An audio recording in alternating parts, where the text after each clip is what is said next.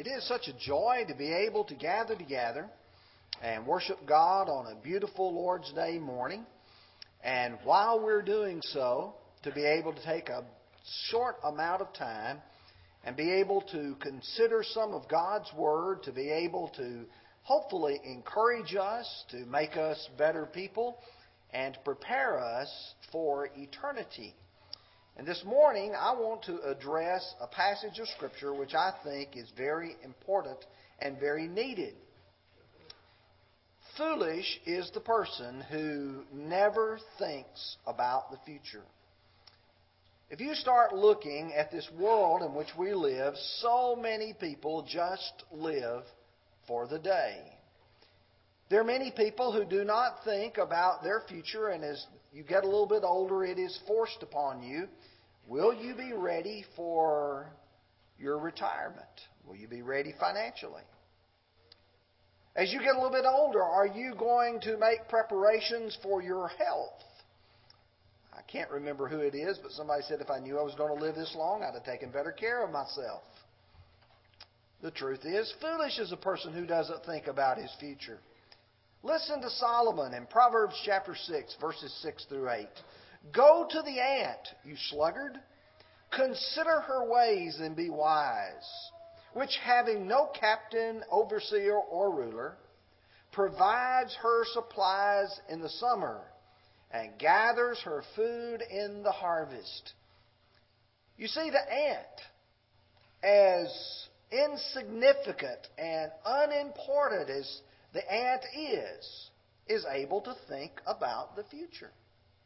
Or if you go to chapter 10 in verse 5, he says, he who gathers in summer is wise, and he who sleeps in harvest is a son who causes shame.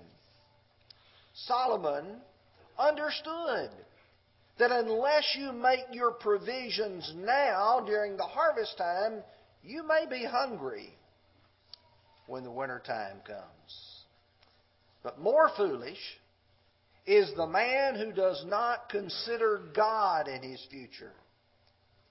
In the book of James, in chapter 4, verses 13 through 17, James says, come now, you who say, today or tomorrow we will go into such and such city and spend a year there and buy and sell and make a profit. Whereas you do not know what will happen tomorrow. For what is your life? It is even a vapor that appears for a little time and then vanishes away. Instead, you ought to say, if the Lord wills, we shall live and do this or that. But now you boast in your arrogance, and all such boasting is evil. Therefore, to him that knows to do good and does not do it, to him it is sin.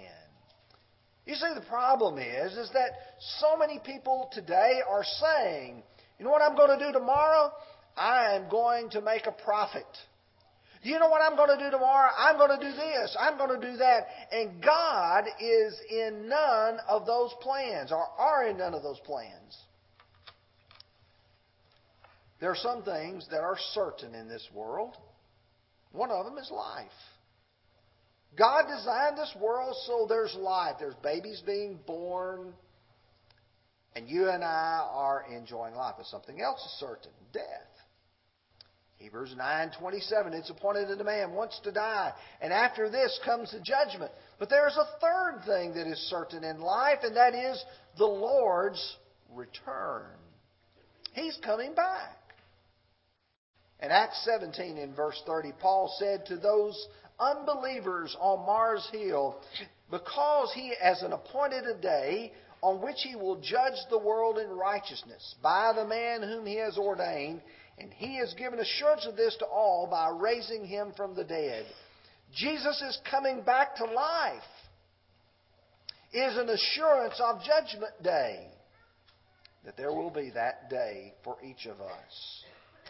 What I want to do in our lesson this morning is for us to study 2 Peter chapter 3. Now I'm going to ask that you open your Bibles there to 2 Peter 3 if you don't have them already open there. And here's what we're going to observe as we look through this chapter of God's Word. Verses 1 through 7. The mockers of the Lord's coming. People who don't believe it's going to happen.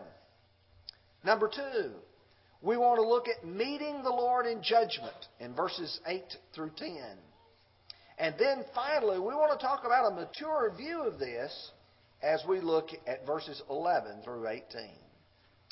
Let's begin our study, verses 1 through 7. Peter writes, "Beloved, I now write to you this second epistle, in both of which I stir up your pure minds by way of reminder, that you may be mindful of the words which were spoken before by the holy prophets, and of the commandments of us, the apostles of the Lord and Savior. Knowing this first, that in the scoffers will come in the last days, walking according to their own lust, saying, Where is the promise of His coming?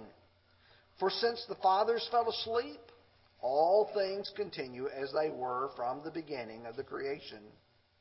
For this they willfully forget, by the word of God the heavens were of old, and the earth standing out of water and in water, by which the world that then existed perished, being flooded with water.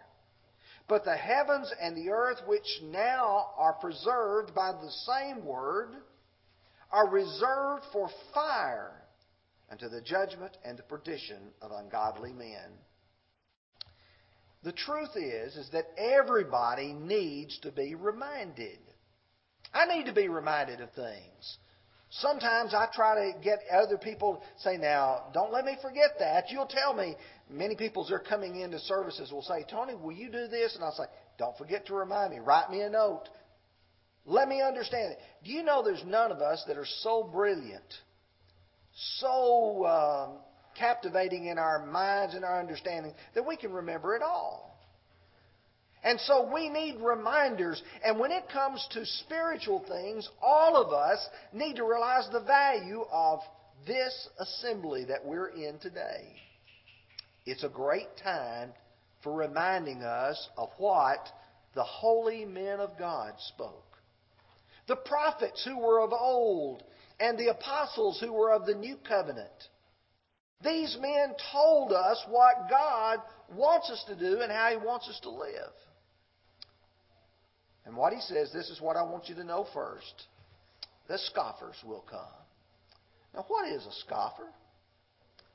He's a person who makes fun of, he mocks an idea. You know, sometimes you may tell someone you think something's a good idea, and everybody just begins to snigger and to laugh and to say, yeah, right. When you start talking about the promise of Jesus Christ coming back to this world and everybody standing before His throne, 2 Corinthians chapter 5, verse 10, there's a lot of people say that's not going to happen. And in fact, they'll laugh at you. You mean you really believe what's in that book? You really believe the Bible? People look at us like we sometimes look at people who will follow Scientology or some of these cults or Islam. You know, they say that if a man dies as a martyr in Islam, that he's going to be able to have 70 virgins when he gets to his eternity. And we sort of smile and we think, yeah, that's right. We don't believe it. There are people who mock and make fun of our concept of it. And the Bible tells us when this is going to take place. And it's going to tell us how. Now, that's the scoffing I'm discussing here. He says, in the last days, scoffers will arise. And now, what does he mean by that? The denominational world has this idea, if you look at a timeline, that the few, maybe months, maybe years, right before the Lord returns, is going to be called the last days. And if you listen to people like Hal Lindsey and his late great Planet Earth and many of these other guys who talk about this cataclysmic Armageddon, millennial kingdom. They have this idea the last days are right there at the end, and you're always in those last days. But the Bible teaches something different. The Bible teaches that the last days began in the days of the apostles and refers to the last age of man. After it's over, there's not going to be another one. Let me prove this to you. In 2nd chapter of Acts, the Holy Spirit had descended upon the apostles. And they began to speak with tongues, that is, languages which they had not studied. And it's obvious to the audience that are there listening, these men are not the kind of intelligent folks you would expect to be able to speak these languages. And so some began to suppose, well, maybe they're drunk. And Peter said, no, they're not drunk. And here's what he does. Acts 2, beginning with verse 16. But this is what was spoken by the prophet Joel. And it shall come to pass in the last days, says God, that I will pour out my Spirit on all flesh. You see, that's what he's referring. Peter said the prophecy of Joel of the last days is being fulfilled today, day of Pentecost. If that's not enough proof for you, go to Hebrews chapter 1, verses 1 and 2. He said, God, who at various times and in various ways spoke by the prophets, to the fathers by the prophets, has in these last days spoken unto us by His Son, whom He appointed heir of all things, through whom also He made the worlds. You see, the last days refers to this final age. And the mockers are coming in this final age. They were there in Peter's day, and they are here today. Now, there's a second aspect to this. He talks about walking according to their own lust. These are people who their lives are warped. That's a good word to use. Their minds, their thinking is perverted because everything's all about, hey, does it feel good? Does it make me happy? Do I like it? And so when you begin to say the Lord's going to come again and the Lord's going to judge you, they begin to mock because they want to live according to their own lust. And Jude also said in Jude verse 18 how they told you that there would be mockers in the last time who would walk according to their own ungodly lust. Look at the scoffers. Who are they? They're people living their ungodly lives. Well, what are they saying?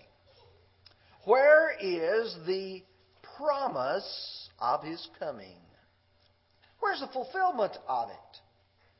If Jesus has said, I am coming back again, and He did, then where is the fulfillment of that promise? Now, they're going to attempt to answer their own question.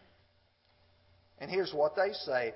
All things continue as they were from the beginning of the creation.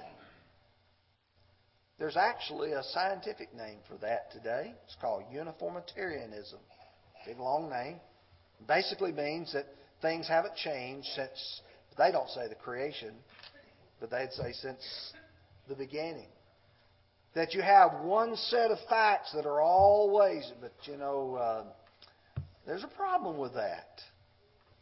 Peter responds by saying, number one, they willfully forget a major event.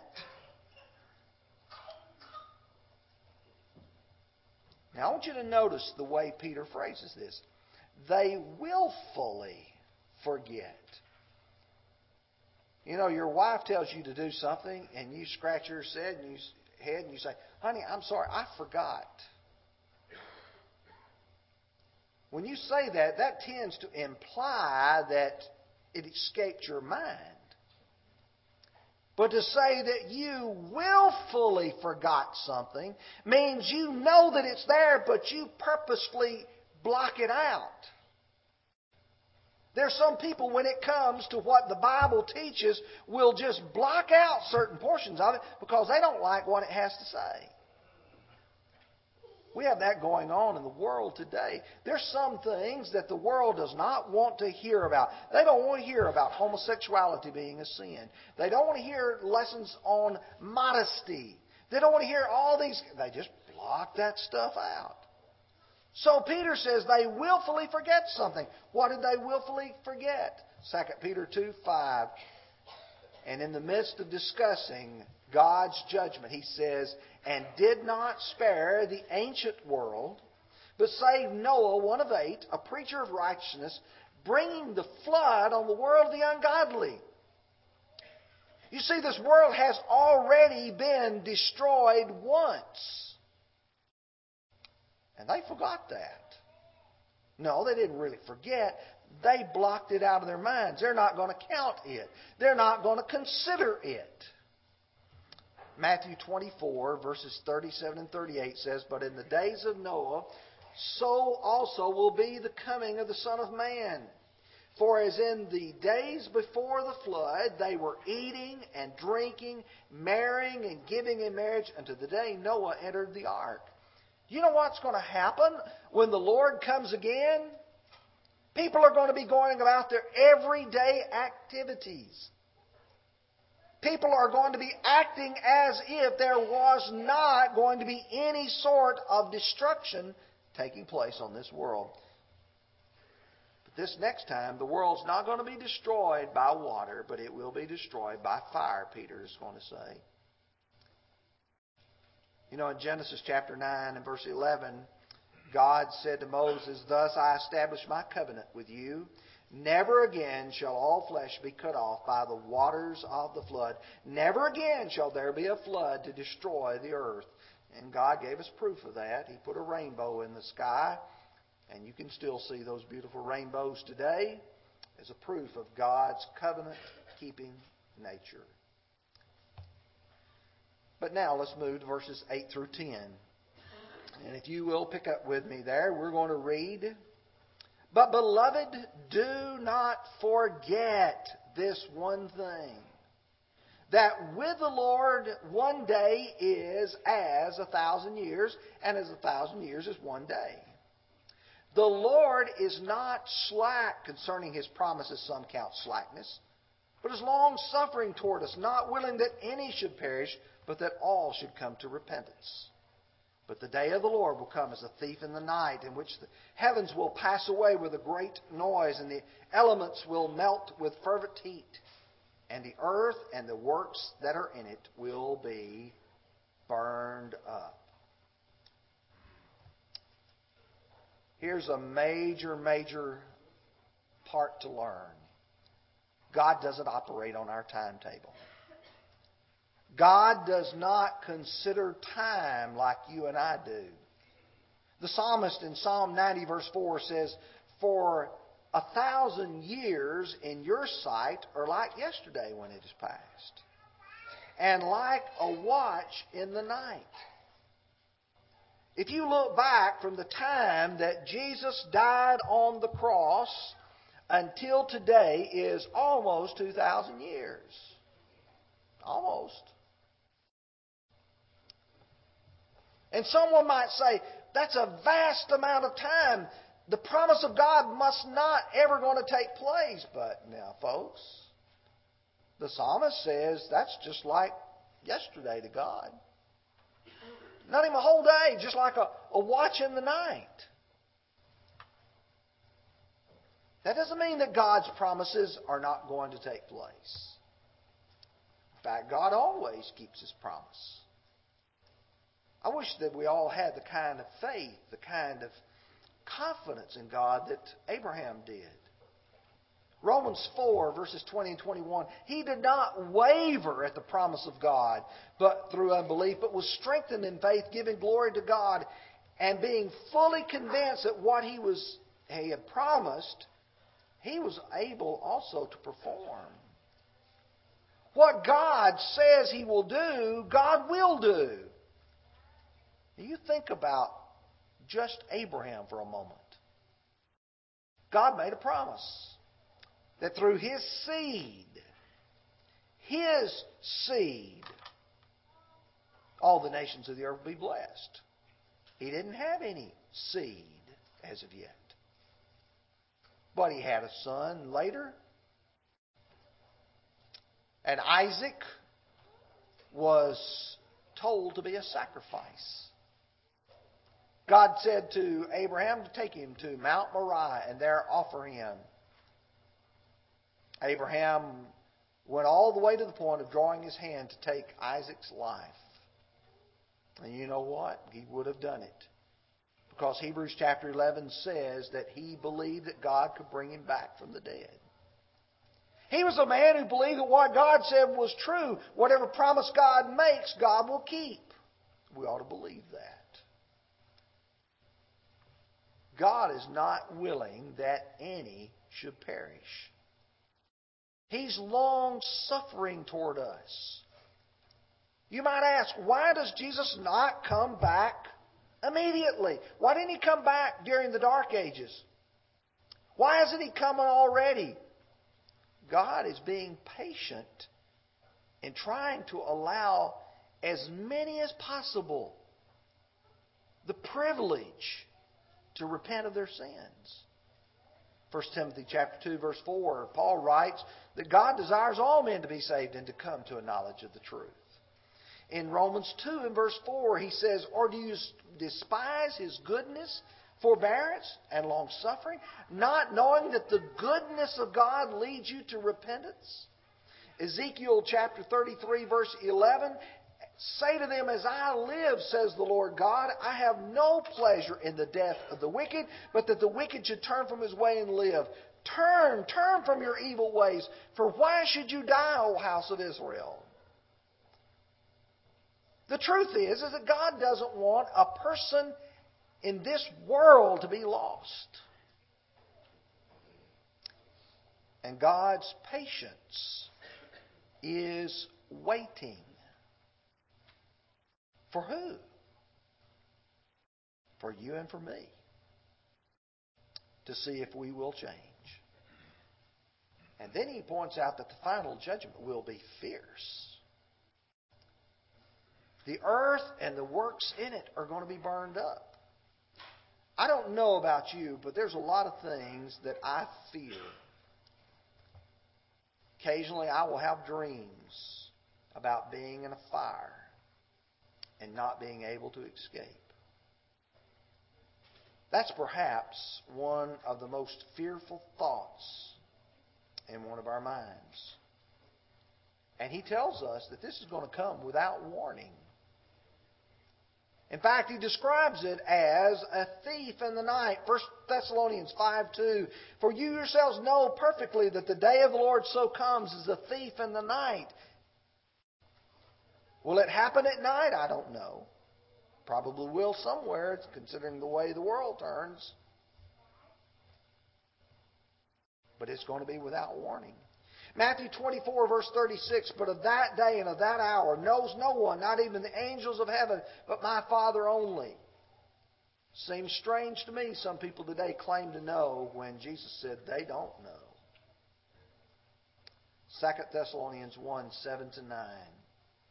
And to you who are troubled, to give rest with us when the Lord Jesus is revealed from heaven with His mighty angels. Now listen carefully to verse 8. In flaming fire, taking vengeance on those who do not know God and on those who do not obey the gospel of our Lord Jesus Christ. These shall be punished with everlasting destruction from the presence of the Lord and from the glory of His power. There's fire, there's punishment, and it's eternal. No habitation here. It will all be burned up. Now, let's take the last section here in verses 11 through 18 as we wrap this lesson together. Therefore, since all these things will be dissolved, what manner of persons ought you to be in all holy conduct and godliness, looking for and hastening the coming of the day of God? Because the heavens will be dissolved, being on fire, and the elements will melt with fervent heat. Nevertheless, we according to His promise, look for a new heavens and a new earth in which righteousness dwells. Therefore, beloved, looking forward to these things, be diligent to be found by Him in peace, without spot, and blameless. And considering the long-suffering of our Lord His salvation, as our beloved brother Paul, according to the wisdom given to him, has written to you, as in all of his epistles, speaking of these things in which some things are hard to understand, which the untaught and the unstable people twist to their own destruction, as they do the rest of the Scriptures. You therefore, beloved, since you know these things beforehand, beware lest you fall from your own steadfastness, being led away with the error of the wicked. But grow in the grace and the knowledge of our Lord and Savior Jesus Christ. To Him be the glory both now and forever. Amen. Given everything that you've learned from verses 1 through 10, what should that make me do? If I've got a mature view about things. Let me explain to you the idea of maturity for just a moment. I don't want to run over, but I do want to explain the idea of maturity. When you're young, you feel invincible. You think you're going to live forever. You think that no harm can come to you. You don't worry about sickness. Generally, young people are not sick. You don't worry about retirement because that's something way off in the future. But you know what happens to you as you get a little bit older? You think about those things. It's forced upon you. What many immature people do is they keep going on in life and they don't make any changes, any preparations for that eternal home in heaven. So what does he say? What manner of persons ought you to be in holy conduct and godliness? Conduct matters, folks. What I say, what I do, how I live, that matters. James 3 and verse 13. Who is wise and understanding among you? Let him show by good conduct that his works are done in the meekness of wisdom. You want to show that you're a smart person, a wise person, a mature person. Live like it. In 1 Peter 1, verse 15, he says, but he who called you is holy, you also be holy in your conduct. 1 Peter 2:12, having your conduct honorable among the Gentiles. You see, folks, we live every day as if we are ready for the future, if it were to arrive. 2 Peter chapter 2, verses 4 through 9.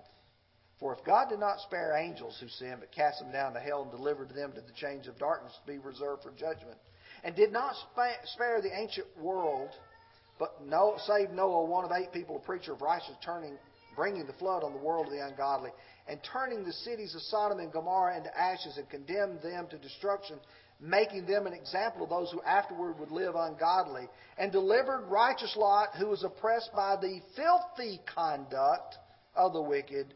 For that righteous man dwelling among them tormented his righteous soul from day unto day, seeing and hearing their lawless deeds. What he's talking about is, you live in an ungodly world, but you've got to be a righteous man in that ungodly world. So you live that way, and then you look. You live, you look. You look forward to a new heaven and a new earth, he said, in which righteousness dwells. I'm looking forward to heaven, where we don't have to worry about liars. We don't have to worry about cheats.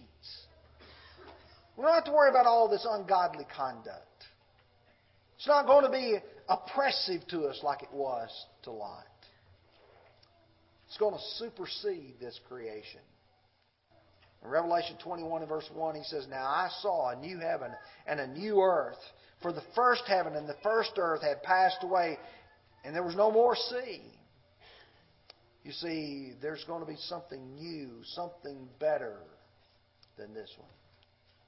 Well, if I'm going to live and look, I'm going to have to also look to beware of the error of the wicked. There's always people out there trying their best to cause me to stumble, to cause me to fall. They're going to take the Scriptures, they're going to twist them, they're going to make them say things that God never intended for them to say. But for me, I've got to grow in the grace and in the knowledge of our Lord and Savior, Jesus Christ. Okay, to conclude it all, are you thinking about the future? Are you thinking about Judgment Day and the second coming of Christ? If the trumpet were to sound right now, and the dead were to be raised, and we all were to be gathered before the judgment seat of Christ, would you be there in confidence because you know that the blood of Jesus has been applied to your life, and you stand there ready to meet Him, looking forward to and hastening that day? Oh, if you're not a Christian, do you understand? If you're not a Christian, there's a sad day coming. You know, if you're not a faithful Christian, there's a sad day coming. Are you ready? While you're waiting, if you need to become a Christian or be restored, would you come as together we stand and sing?